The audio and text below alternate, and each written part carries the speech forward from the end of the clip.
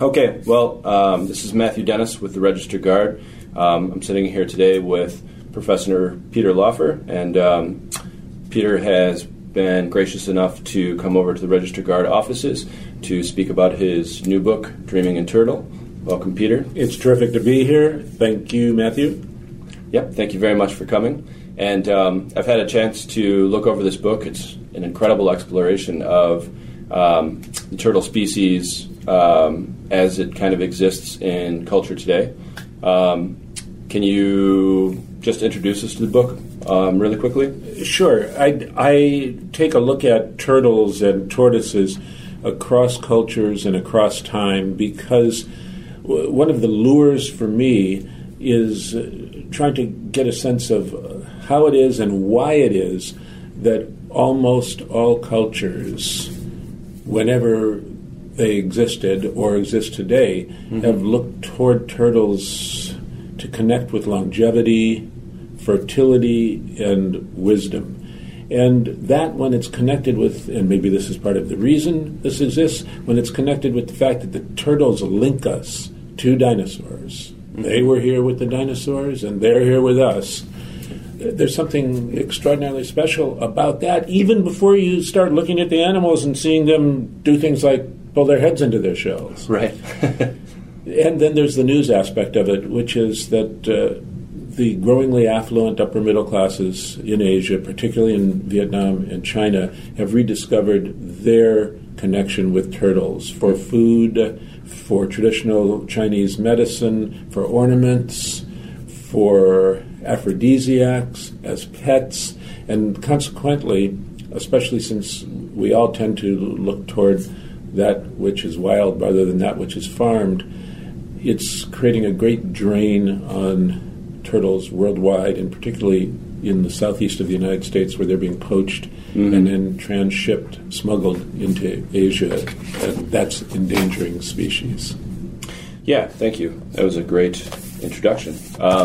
Your longest chapter in the book is about those farms, about the prodigious farms, and you detail from, like you said, Asia, looking at Jakarta and China, and then to the United States, how there is such a huge demand for turtles. That was incredible. In China, there's actually a trading desk for turtles, right? Yes, they're invested in without them being around to play with. Right, that's incredible.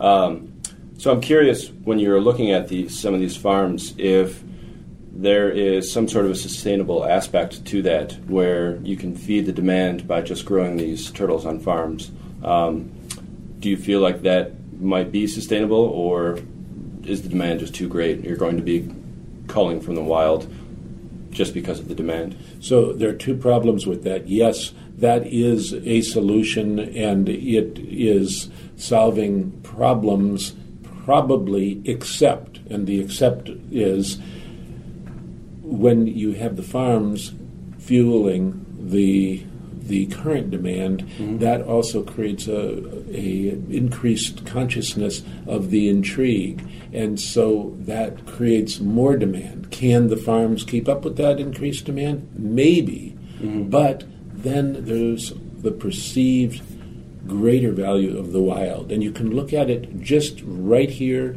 at our dinner table. Most of us, probably you, and I have to confess me, I'd prefer to have a salmon out of the Pacific that's wild than one that's farmed. And we have sustainability problems with the salmon that are out in the Pacific wild, and so does the farming of turtles compensate for the drain on the wild? And unfortunately the answer is no.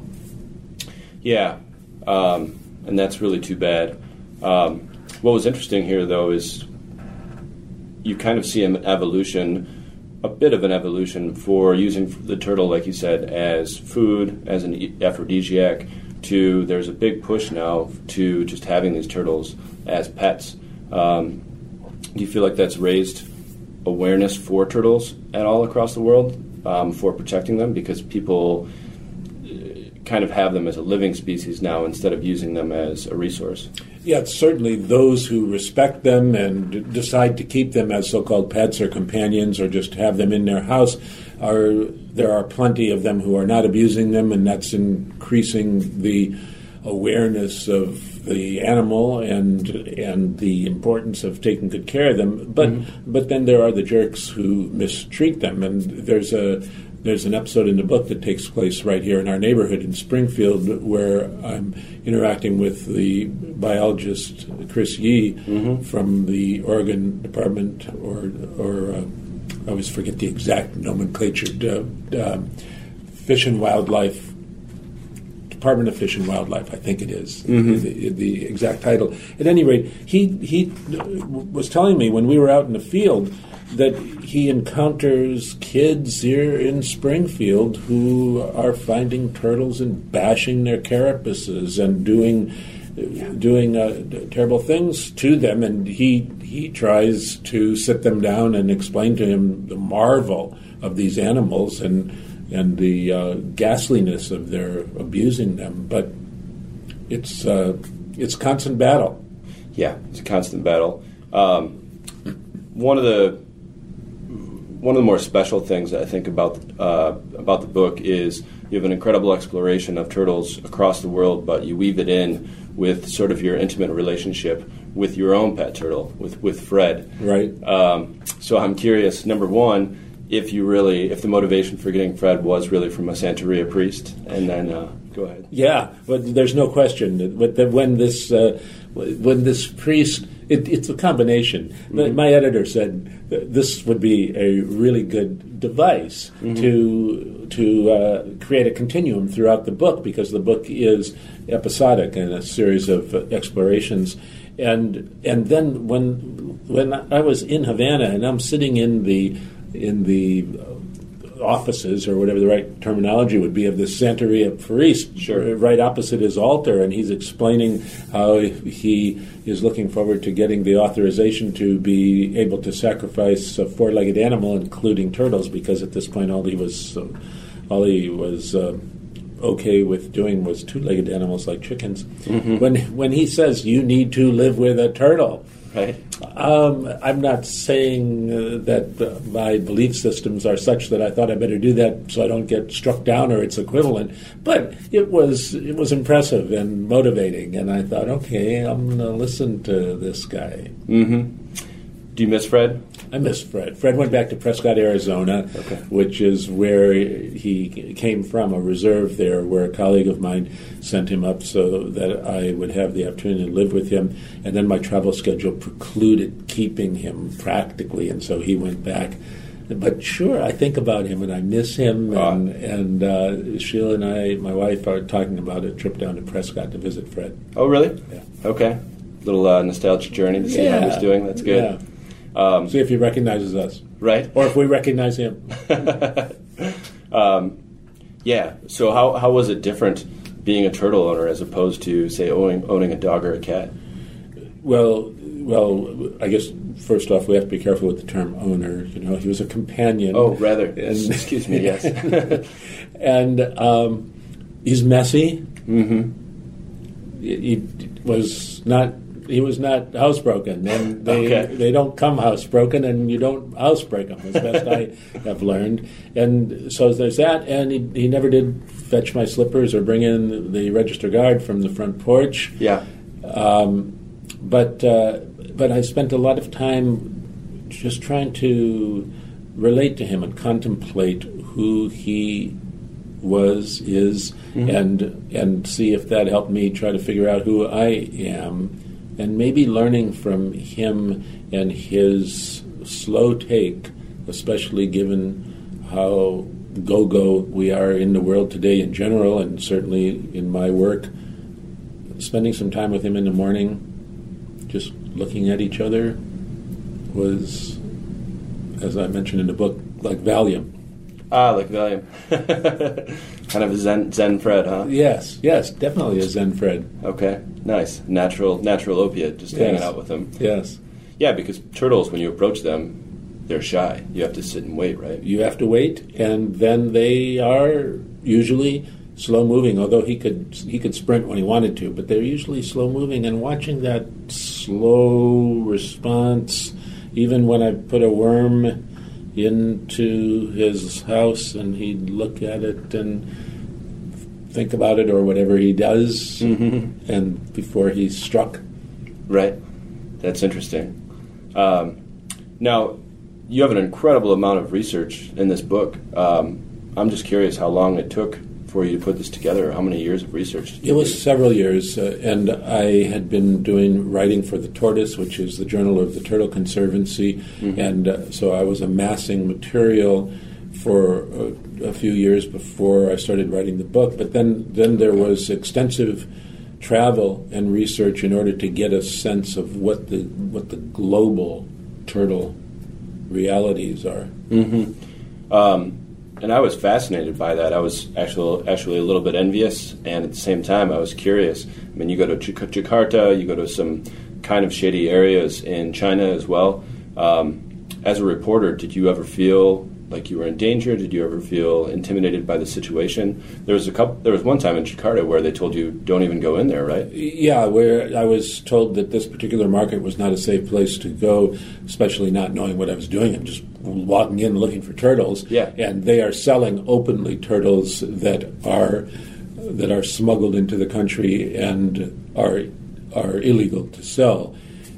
And when I did go to that market, I was unable to find the turtles, but I started to take some pictures just because it was so ghastly, odd, completely alien, piles and piles of cages of different animals, and particularly some monkeys that were in small cages, just shaking back and forth. Awful stuff. I started taking pictures of that, and I was yelled at, and my fixer cab driver said, "It's time for us to get out of here, Yankee." Yeah, no kidding. You are not in your home country whatsoever. Right. You are sticking out. Yeah. Did they care that you were taking pictures? Clearly. Yeah. Okay. That's so. Basically, the advice is when you feel like the situation is getting a little dicey, you just kind of leave. Right? It's the Monty Python advice: run away, run away, run away. Right. So this is not your only book about animals, correct? I wrote a book called The Dangerous World of Butterflies that deals in a similar way with the threat to species, to their very existence, because of voracious collectors, along with habitat loss and the effects of herbicides and pesticides. Yeah, I'm curious.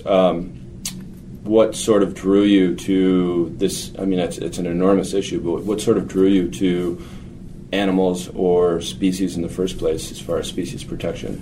It was bizarrely serendipitous. I'd written a book about the Iraq War, and particularly about soldiers who went to the Iraq War and came back opposed to the war. And I gave a presentation at a bookstore up in Washington State. And at the end of the hall was filled with vets. It was a very intense discussion. And toward the end, somebody said, "What's your next book going to be about?" And I said, "This is all so difficult to wrestle with. My next book is going to be about butterflies." It was a throwaway line for a joke, for a smile and a laugh like you just offered. And I got an email from a woman who saw a television presentation of that speech, that lecture, and she said, "You were making a joke, but I'm here in Nicaragua with my husband. We're American expats, and we have a butterfly reserve, and if you come down here, we'll tell you about the underworld." Oh, wow. And that started the butterfly book. That's fascinating. And that got me interested more in a repertorial manner in the world of natural history.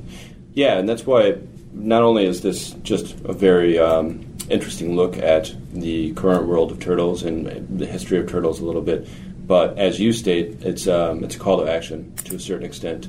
So I have a couple of questions about that. But first, the guy who did the preview for your book, Richard Branson, also states this call to action, and apparently he has his own island where he runs some protection and stuff.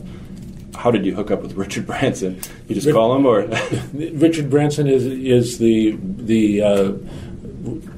global businessman, Richard Branson, and it turns out in part because of the island that he has in the Caribbean, Neckar, which he has as a preserve for various species, including turtles and tortoises. He is connected with the Turtle Conservancy, as am I. That's the journal. The Tortoise is the journal of the Turtle Conservancy. So through mutual acquaintances there, I was able to connect with him and get his name on the introduction. Yes. Yeah, that's really impressive. I mean, I think his voice, along with your voice, might be able to, like you said, produce some action a little bit. You talk about the local area here in Eugene. We have an invasive species. I believe it's the red-eared slider, correct? And then the western pond turtle is the one that's sort of being displaced. And that's one of the more striking and uncomfortable aspects about the book is, I won't spoil it, but where Chris E. goes out and takes care of these red-eared sliders. So for people who might be listening to this or reading this in Eugene, Springfield area, what can they do? What can they do to help turtles in this area? Yeah, we definitely have a couple of problems with the western pond turtle. Another is up in the Columbia River Gorge. Western pond turtles are suffering from some sort of infection or other problem with their plastrons, the belly part of the shell, that is still unknown what's causing it and how exactly to treat it. So habitat loss is a big issue that we have to take into consideration, and as aware as we are here with things like our urban growth boundaries, we are denigrating the health of the habitat of the turtles in our midst. And the western pond turtle, which is threatened, has some good news to it. If you go to Delta Ponds, that is a essential preserve of the western pond turtle. You can see western pond turtles there at the right time of year and the right time of day. And what we can do is raise consciousness so that kids are not smashing turtles, that we can work toward maintaining the kinds of parkland and open space land where turtles and tortoises can thrive. We can minimize pesticide and herbicide use that is poisoning the habitat. And then we can figure out how to grow our cities, because they're growing without ravishing these habitats. And maybe that means we're going to grow up, and maybe sleepy little Eugene will have some skyscrapers in it. We'll see what happens. What's his name? We'll see what Obi does with Fifth Street first. Right. Yeah. Right. Yeah, I love the serendipitous. All of your books seem to start with some sort of serendipitous little story where you're like, ooh, there's a light bulb right there. So you might not want to answer, but have you had a serendipitous moment in your research for this book that's going to lead to the next one? Well, maybe not directly, but I'm working on a project that deals with walls, and not just Trump's wall against Mexico, but walls conceptually and philosophically. Why do we build them? When do they work? When do they not work? And one of the things that's unfortunate and intriguing about this wall on the Mexican border is what it will do to migrating wildlife. And there's a panther down in that part of the world that's threatened and that migrates across the border, and there are tortoises that migrate across the border, and those are indicators of the kinds of unanticipated problems that can come from something, whether you are completely in favor of a secure border and so you think the wall is a good idea, or you're in favor of open borders and you think the wall is an atrocious idea. Nonetheless, that kind of a gash across a vast expanse is going to interfere with nature and interfere with animals that all of us may like and all of us may wish to have existing in our midst. And that's a problematic aspect of walls, so maybe there's a connection there that somehow the turtle helped me decide I'm going to engage in this wall project.